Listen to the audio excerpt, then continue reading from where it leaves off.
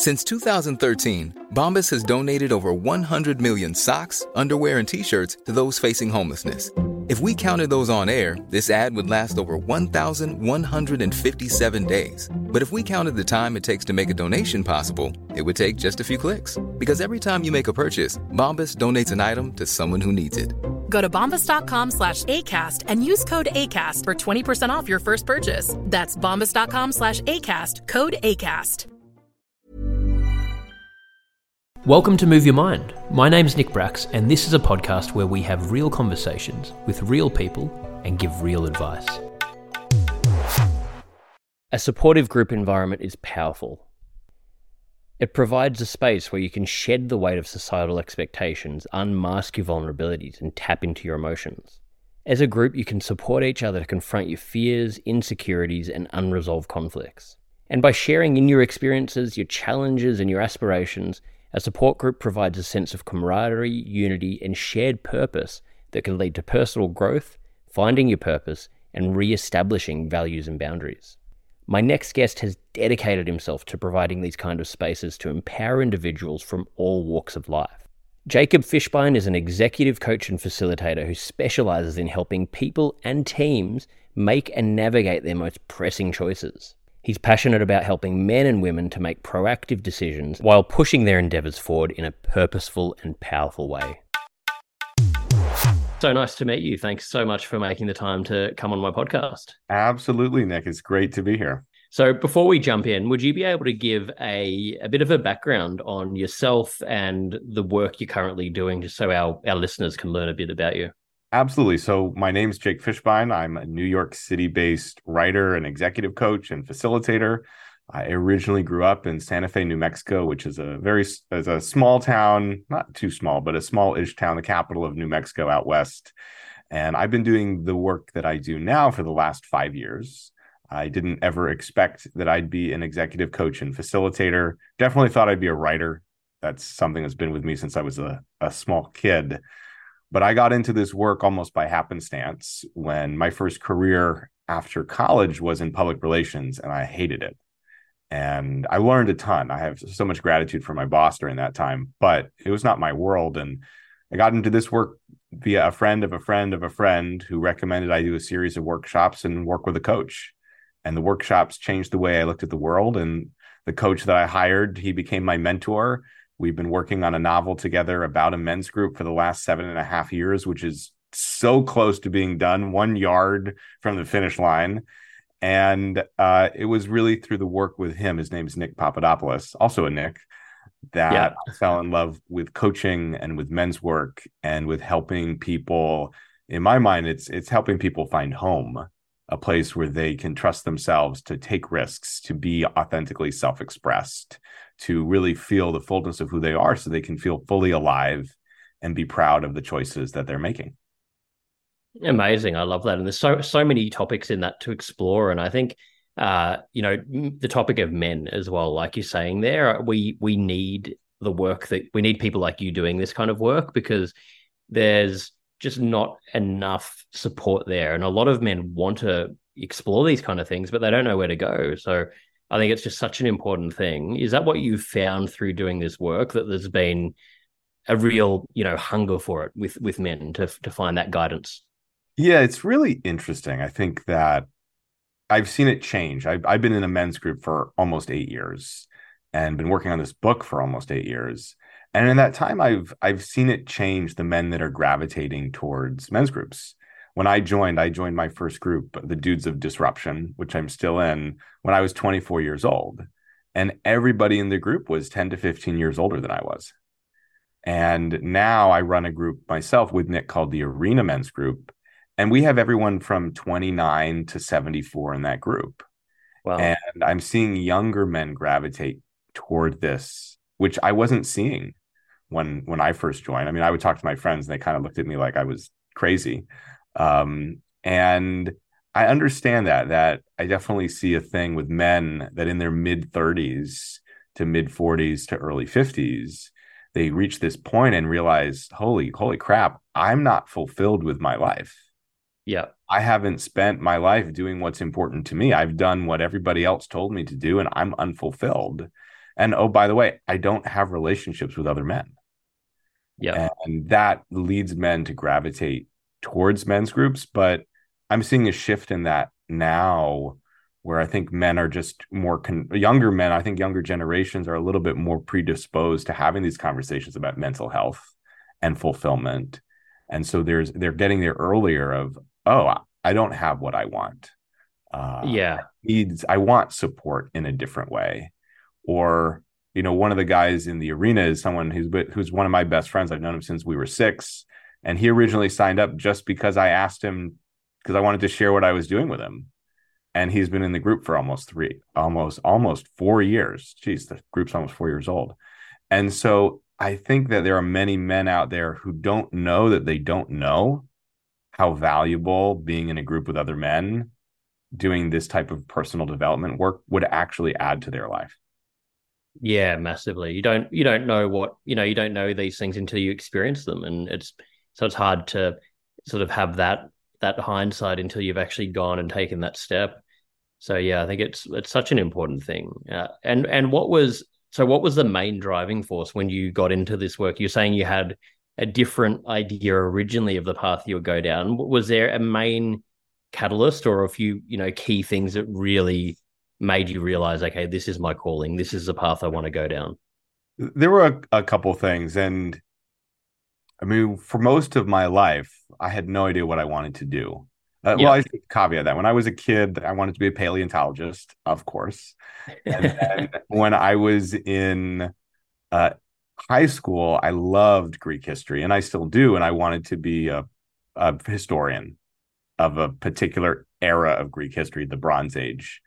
And kind of realized that I didn't really want to go to college to just specialize in Bronze Age Aegean history. There wasn't necessarily a career in that. And so when I went to college, I had no idea what I wanted to do. And my 2 best friends, one wanted to be a doctor and the other wanted to be a professor. And they knew from a very young age what was for them. And I used to joke, I'll figure it out sometime in the next 50 years. And my dad had always told me, he said, you don't want to wake up at 40 doing a job an 18-year-old wanted to do. And I really took that to heart, which was, I don't need to know right away. But I also had no idea, and I felt a lot of pressure to figure it out right away. And so when I first found coaching and personal development, it was in line with the things I'd already been thinking about. I've always been a writer. I had a food blog for many years called The Food Travels of a Coffee Snob, which was really the stories of meals and somehow tying those stories to lessons about life and how to live and reflecting in a more philosophical way. So I've always been asking questions. And that's what coaching ultimately is the work of asking questions to help people learn. And I discovered coaching, like I said, I took a workshop that I thought was a career development workshop, which was definitely not a career development workshop, and had me confront the things that I didn't know, and the blind spots I had about my own life. And I just fell in love with that work, that discovery. Discovery has always been something that has really driven me. And I mean, to be fair, I joined my first men's group, the Dudes of Disruption, because Nick wanted to write a book about a men's group. And I was like, yes, let's do it. And I thought, if I'm going to write a book about a men's group, I should probably be in a men's group. And so you've gone full method on this. I've really full method. Exactly. I completely immersed myself in it and fell in love with it in the process. But I know a lot of men come to men's work because of a deep wound, because like Nick came to this work to heal his relationship with his father who'd passed away. And I know other men come when they've gone through a really challenging divorce, or they've realized, like I was speaking earlier, that they're not living the life they want to live. And for me, it was not those reasons. I'm lucky to have a really strong relationship with my father and to have great male role models and to have always had close male friends. But there is something still in this work that has so lifted me up. And in turn, I've seen how powerful it can be for men in general to surround themselves with a community of men and have conversations that men don't normally have. Absolutely. No, I think that's fantastic. And what would be are there what would you say to men that are, lacking purpose, lacking meaning, that they've got to that point in their life where, they're in their 30s, 40s, and they've realized, shit, I don't really know what I want. I'm not liking what I'm doing, and they feel stuck. And I think that's the one of the biggest things, when you feel stuck and you don't know where to go. It could be pretty horrific, and it can lead to, drugs and a whole range of coping mechanisms. What would you say to someone going through that? The first thing is, you're perfect exactly where you are. It's where you are. And if you're stuck, you're stuck. Like, almost enjoy the stuckness. Like, give yourself permission to be right there. Because only when you accept and acknowledge this is where I am, can you actually begin finding a pathway away from that. Yes. So that's where I'd start. Of just like, you're perfect. Like, got it. You feel stuck. It sucks. I've been there. Be there for a moment. And then find community. Don't try to figure it out alone. Go talk to people. Go figure out what you enjoy. Go begin actually investigating, why do you want to be stuck? Because one of my mental models is that when we're in a certain state, it's because we want to be there. Not consciously all of the time, but I know that when I've been stuck, it's because I was afraid of the responsibility of being unstuck. I was afraid of making the wrong choice. And so it was way more comfortable and easy for me to be stuck than it was for me to be unstuck. And I think that, like, connecting to that for any men, if you're stuck, it's like, why do you want to be where you are? And if you have a reaction like, Jake, you don't know what you're talking about, I'm going to ask you to, like, trust that process. Because if you're there, there's a reason you want to be there. And I think that's like the starting point is really getting clear on what does the starting line look like? Because until you know where you are, how can you possibly figure out where you want to go?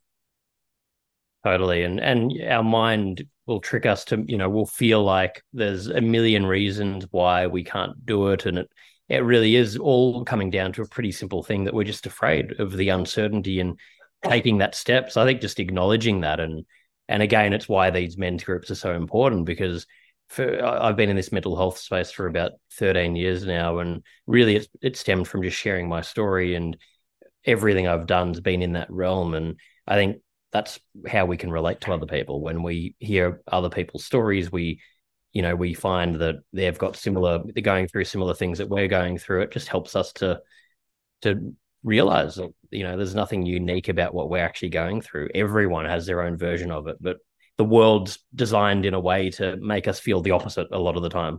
Yeah. And I think, we were talking about this a little bit before about Zoom and how we've gone so far in the direction of everything virtual in the last 3.5 years for obvious reasons, and to a lot of benefit. But I look at our world and I see us becoming increasingly individualized, increasingly self-reliant. Not really self-reliant, because if technology went away, so many people would be completely screwed. But from the sense of, I can go through my life without interacting with another human all day. Yeah. I can get done what I need to get done. As a coach, I need to have a Zoom call with somebody. But I can go to the grocery store and check out without talking to anybody. I can book an airline, a flight, and don't have to converse with anyone. I can walk down the street and get a coffee and not have to talk with anybody.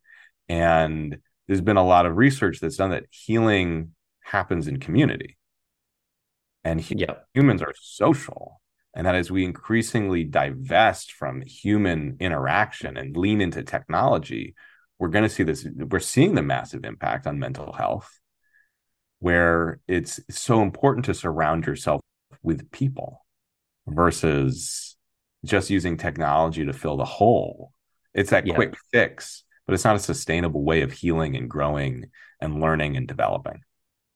Yep. And I think we're more addicted to, so many different things than we realize. I think almost all of us in some capacity have some level of addiction, whether it be to social media, to work, to whatever it is. And I guess that's another question. Is that something that comes up a lot in your work, and like addiction and understanding it? Because we understand that drugs, alcohol, the things that we're being told are the normal addictions are there, but then there's so many other ones that we just don't even realize we're using as coping mechanisms.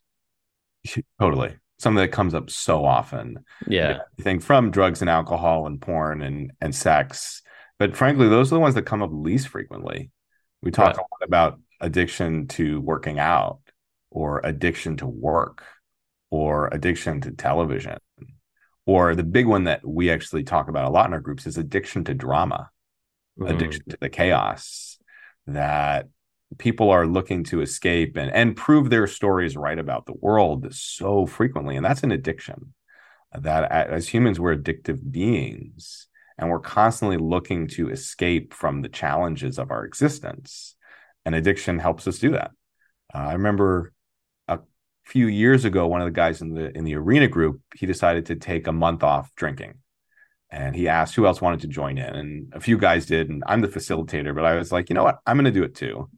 And I know for me, drinking's not really an issue. I drink occasionally. I'm not a big drinker.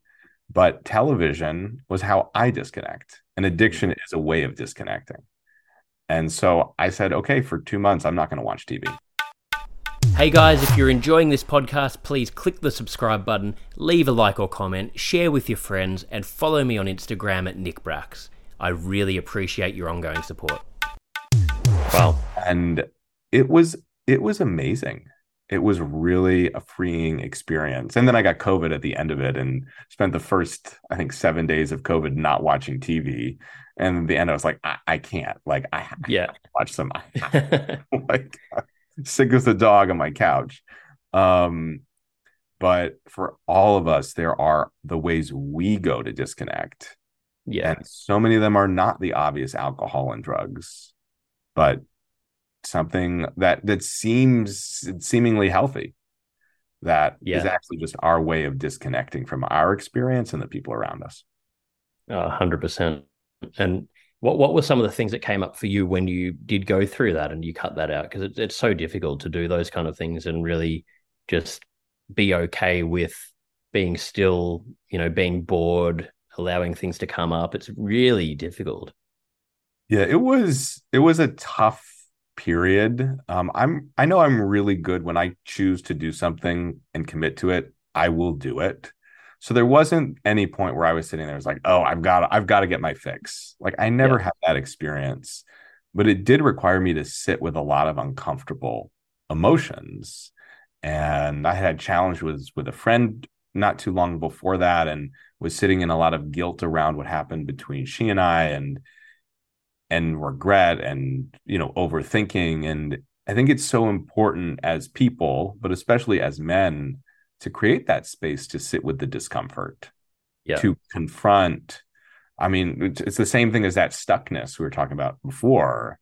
It's like anytime there's an unpleasurable experience, sit with it. Yeah. And I mean, it's been 2 years since I did that fast. And there have been plenty of times where I've been feeling not so great and I've turned on the television, because it's easier to disconnect than it is always to sit with. And there is value in avoiding sometimes.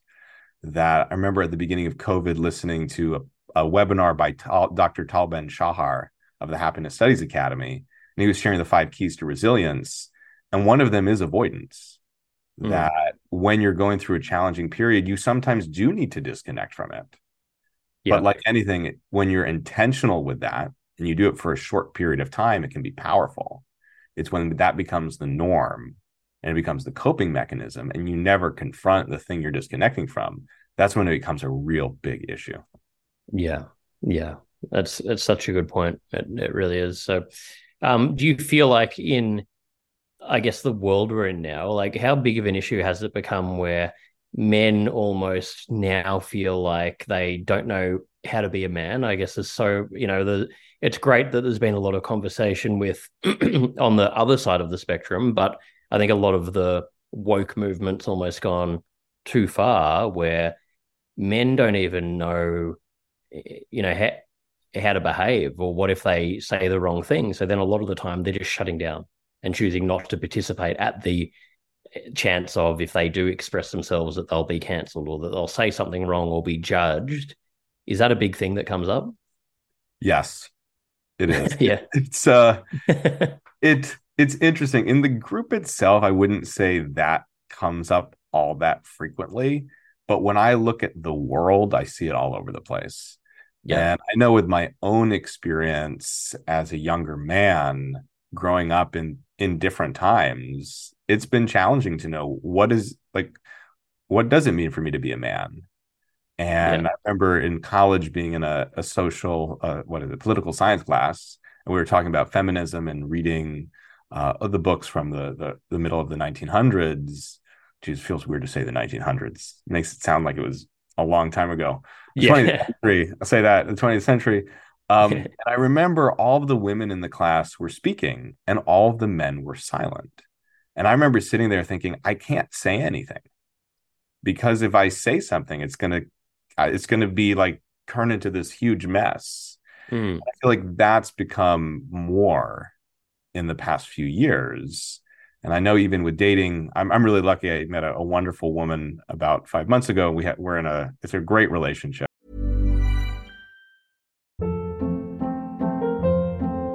Hold up. What was that? Boring. No flavor. That was as bad as those leftovers you ate all week. Keke Palmer here. And it's time to say hello to something fresh and guilt-free. Hello Fresh. Jazz up dinner with pecan-crusted chicken or garlic butter shrimp scampi. Now that's music to my mouth. Hello Fresh. Let's get this dinner party started. Discover all the delicious possibilities at hellofresh.com.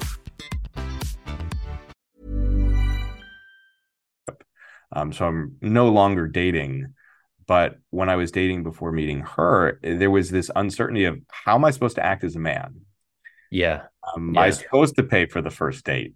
If I don't want to, is that okay? Am I supposed to be directive and just make choices? Am I supposed to allow for her to choose? And what I've learned in a lot of experimentation and trying different things is that at this point, there's so many different versions of femininity, of masculinity, that it's really on an individual basis. It's like one person prefers this and another person prefers that. There is no like cut and dry, rigid rules of this is who we should be, which I think is a good thing.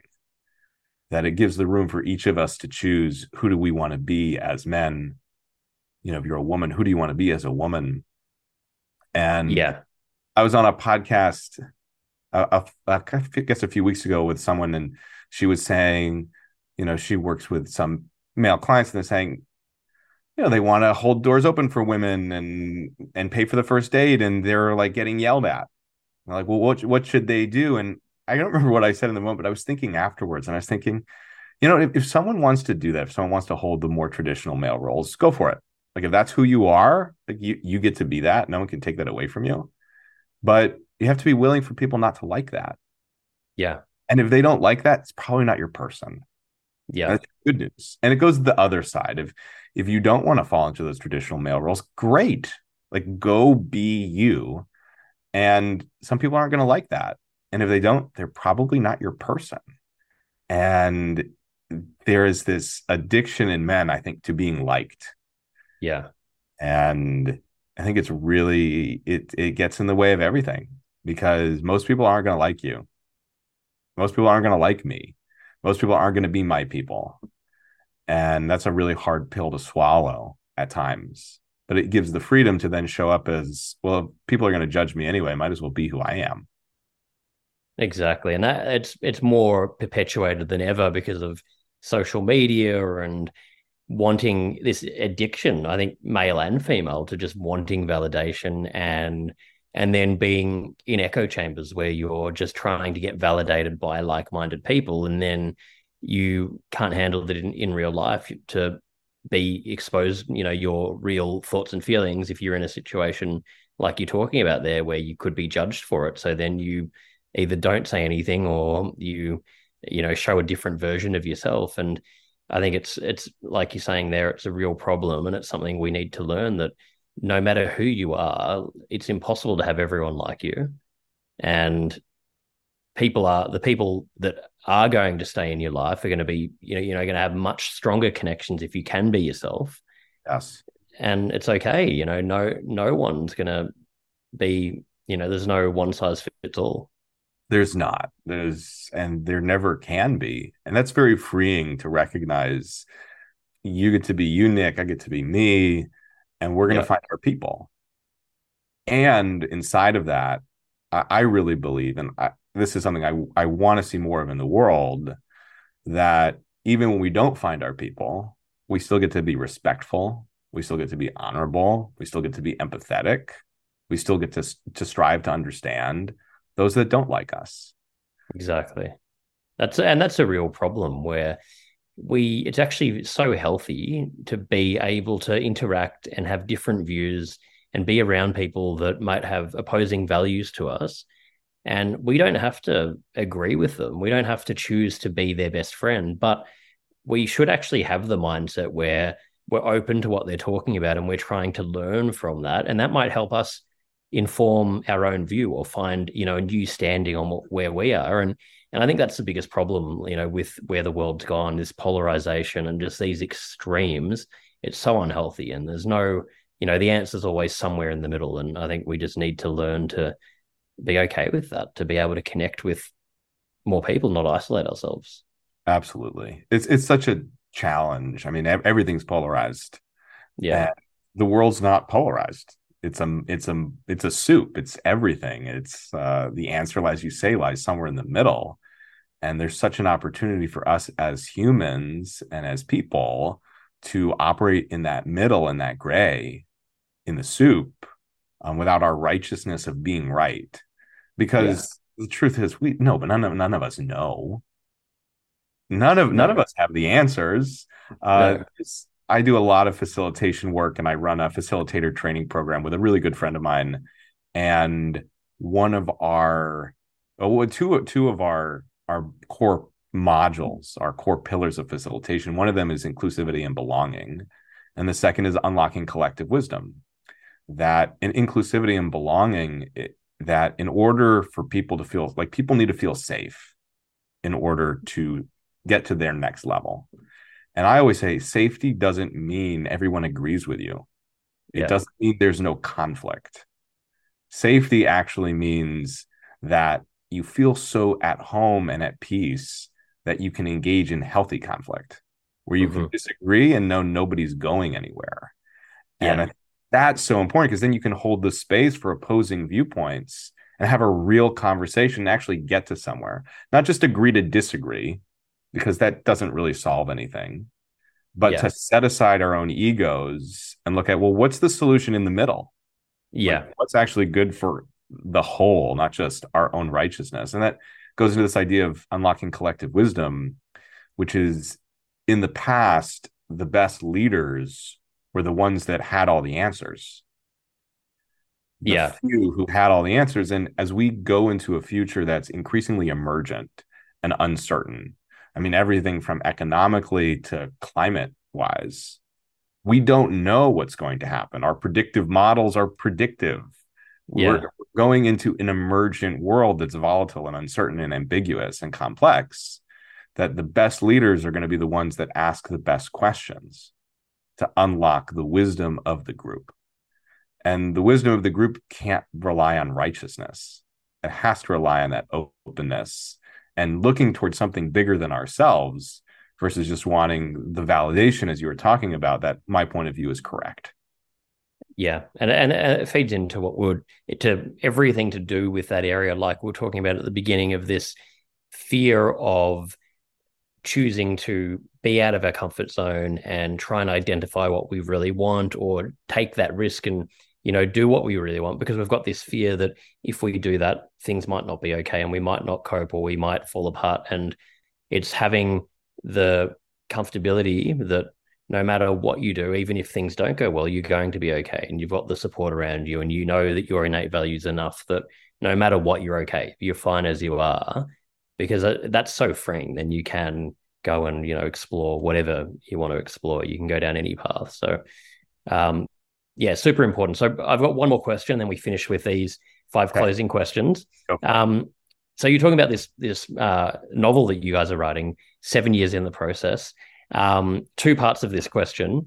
How have you stayed patient through that process? And I can relate on a small level. I'm involved in the film and TV industry, and I've been working on a script that I'm trying to get turned into a TV show. And we're 2 years in, so we're very small, like very small compared to your time frame. But it's really hard when you're passionate about these things to stay to be patient. So how do you stay patient in that? And in general, how do you manage the different parts of what you're doing? Hey guys, if you're enjoying this podcast and want to learn more, I've released my first book, Move Your Mind: How to Build a Healthy Mindset for Life, where I talk about my own journey with mental health and share tips from experts on how to maintain a healthy mindset. You can buy the book on Amazon or through my website at nickbracks.com/book. So it's such a great question. And there are two ways that I've stayed patient. One is being really connected to the purpose behind writing the book, which is to help people, to inspire men to trust themselves and to create more meaningful relationships. And just like staying connected to that purpose and knowing this isn't just about me. It's about Nick, who I'm writing it with. It's about the world. Yeah. That's a trick you can use for anything, is like stay connected to why you are doing this, to why this matters. And the second part is what really worked for me was just enjoying the process, like seeing the process as the result. That there were guys in the men's group who'd be like, when is it going to be done? And I'd sit there and be like, when you write a friggin' novel, like you tell me how fast it takes. Yeah. That art is one of those things that it's not about the finished product. It's about the journey of creating it and the insights and the learning that actually come from the joy of creation. Yes. And so for me, I just loved writing it. And I loved the discovery that I went on and what I learned about myself and what I learned about men and what I learned about my friends and the relationships that are important to me. Because even though it's a novel, I used it as a healing tool to process and learn about challenging relationships in my life. And there were definitely times where it's like, I just want to be done. Yeah. And I deal right back into the process and just fall in love with the process again. So not being attached to the outcome.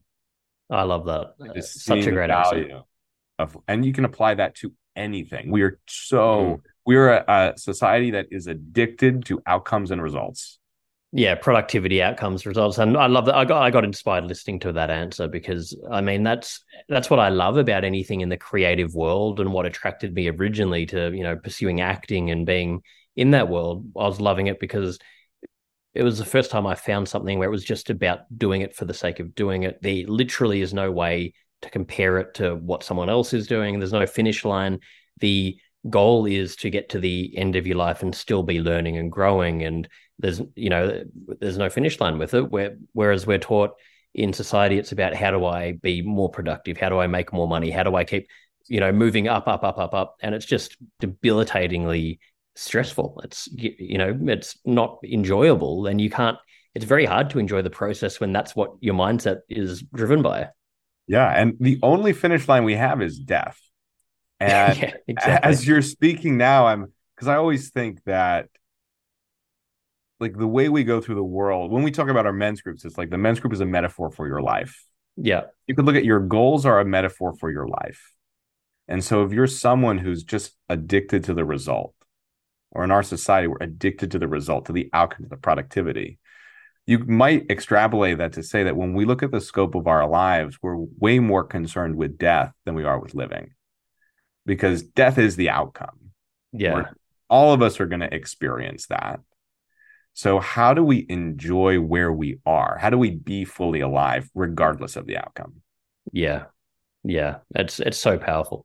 And if you can have that mindset, it's a reminder. If you remind yourself that simple fact that's scary but true, we're all going to die, then how do you actually want to spend today? Forget about everything else. How do you want to spend this day with the knowledge that you're going to die, and every day is, an opportunity to live your life in a way that is according to your actual values and, makes you Yeah. happy. And yeah, And tomorrow's not promised to any of us. yeah, We don't know that we have tomorrow. We pretend that we do. yeah, But we don't. And so how to be fully alive each day, knowing that that's going to look different every day. And fully alive does not mean like taking names and kicking butt, and like it's different for everybody. exactly, exactly. Well, we've got a few minutes left here, so I've got these 5 closing questions. These can be sort of quick answers, whatever comes to mind for you, and try not to throw you too far under the bus here. They're pretty straightforward. I'm ready. But we'll see. So the first one is, what's the best childhood memory that comes to mind for you? Oh man, the Or, first or one one, of the best. one of them. Speaking of screenplays, when I was about 8, my dad and I went to DC for a trip together, and we watched about half of Mission to Mars and hated it, and decided we could write a better movie. So we spent the next 2 years every Sunday, when my brother was at Hebrew school and my mom was teaching it. We spent it writing a screenplay called The Severn Zone, which was about a mission to Mars. Oh, And wow. like we wrote a whole screenplay, like 130 Wow. pages. We submitted it to Robert De Niro's film festival. It did not get picked up. But that is such a sweet memory of spending that time with my dad and really creating my first real partnership in a creative project. And what an amazing gift from your dad. I mean, a lot of parents won't, go to that length with their kid, and that's giving you, that experience and that sort of that knowledge that you can go and try and follow whatever it is that you're passionate about. I think it's just such an important thing for parents to do. So I love that. What do you think is currently the biggest burden on mental health in society? Oh my goodness. Um, there's so many ways I can answer this, Yeah. but I think technology, honestly. And I think that includes everything from social media to automatic checkouts to when you call a company and you have to go through 17 button clicks to talk to a human being, and the increasing use of AI, that all of this is disconnecting us from our humanity and human interaction. And as we were talking earlier, community is how we heal. Yeah.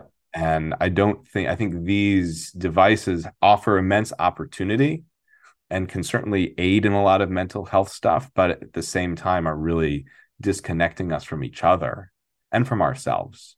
And I think we don't know what the impact of that will be on generations to come.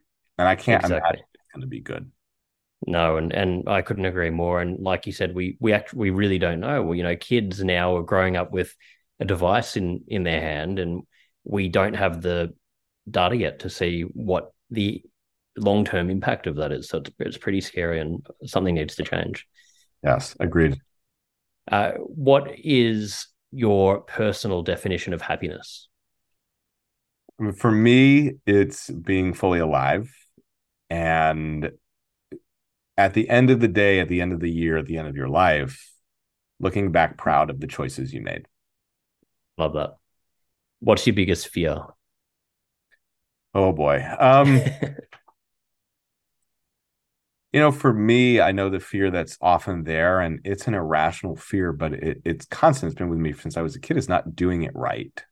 Mm-hmm. Is making a big mistake, is like missing something. And I think about my career sometimes and worry, I'm not as far along as I want to be or I should be. Or, had I only gone a different route, it would be different. Yeah. And so this fear of one of my core stories, just empowering beliefs, is that I make bad choices. Mm-hmm. And as much work as I've done, those stories don't go away.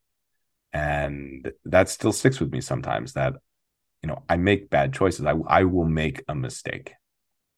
Yeah. And it's perfectionism, a lot of that. And I can relate to it so much. And I love what you said there about, you do the work on yourself. The stories don't go away, but what you learn is you can choose whether you want to buy into that story or not. And the more you can, move away from that story, it might stay there, but it won't have that same power over you. And you'll realize it's not true. We don't have to believe all of these stories. Exactly. And I always think those stories, I made those up for a reason. We all did, to protect. That made it up to protect myself, and it worked. until it stops working. So it's like how to have compassion for that story as a part of who I am. I love that. To like become friends with it. And there are times where it's really loud and it's hard to remember that it's not true. Yeah. That's great. That's really powerful.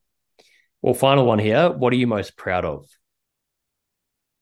Ooh, I mean, I could talk for a long time on that.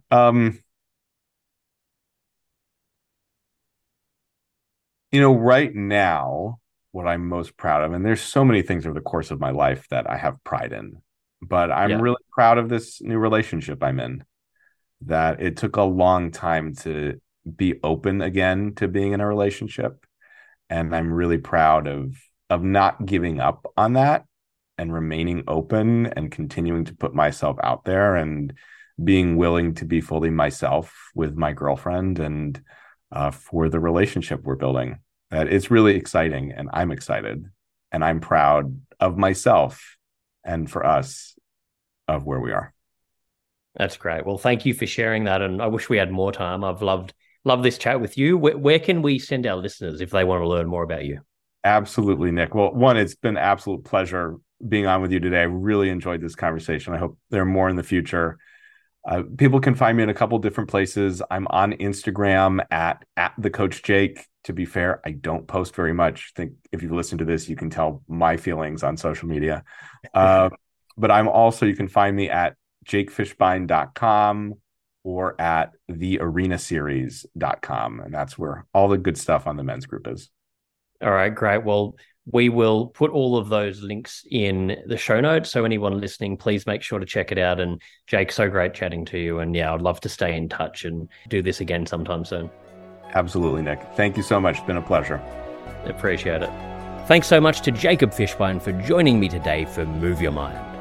Also, a huge thank you to those of you listening. I really appreciate your support. If you'd like to learn more or connect with me personally, visit www.nickbrax.com or send me a DM on Instagram at nickbrax. Please don't forget to click the subscribe button, leave a like or comment, share with your friends, and follow me on Instagram. It really makes a difference. Thank you so much.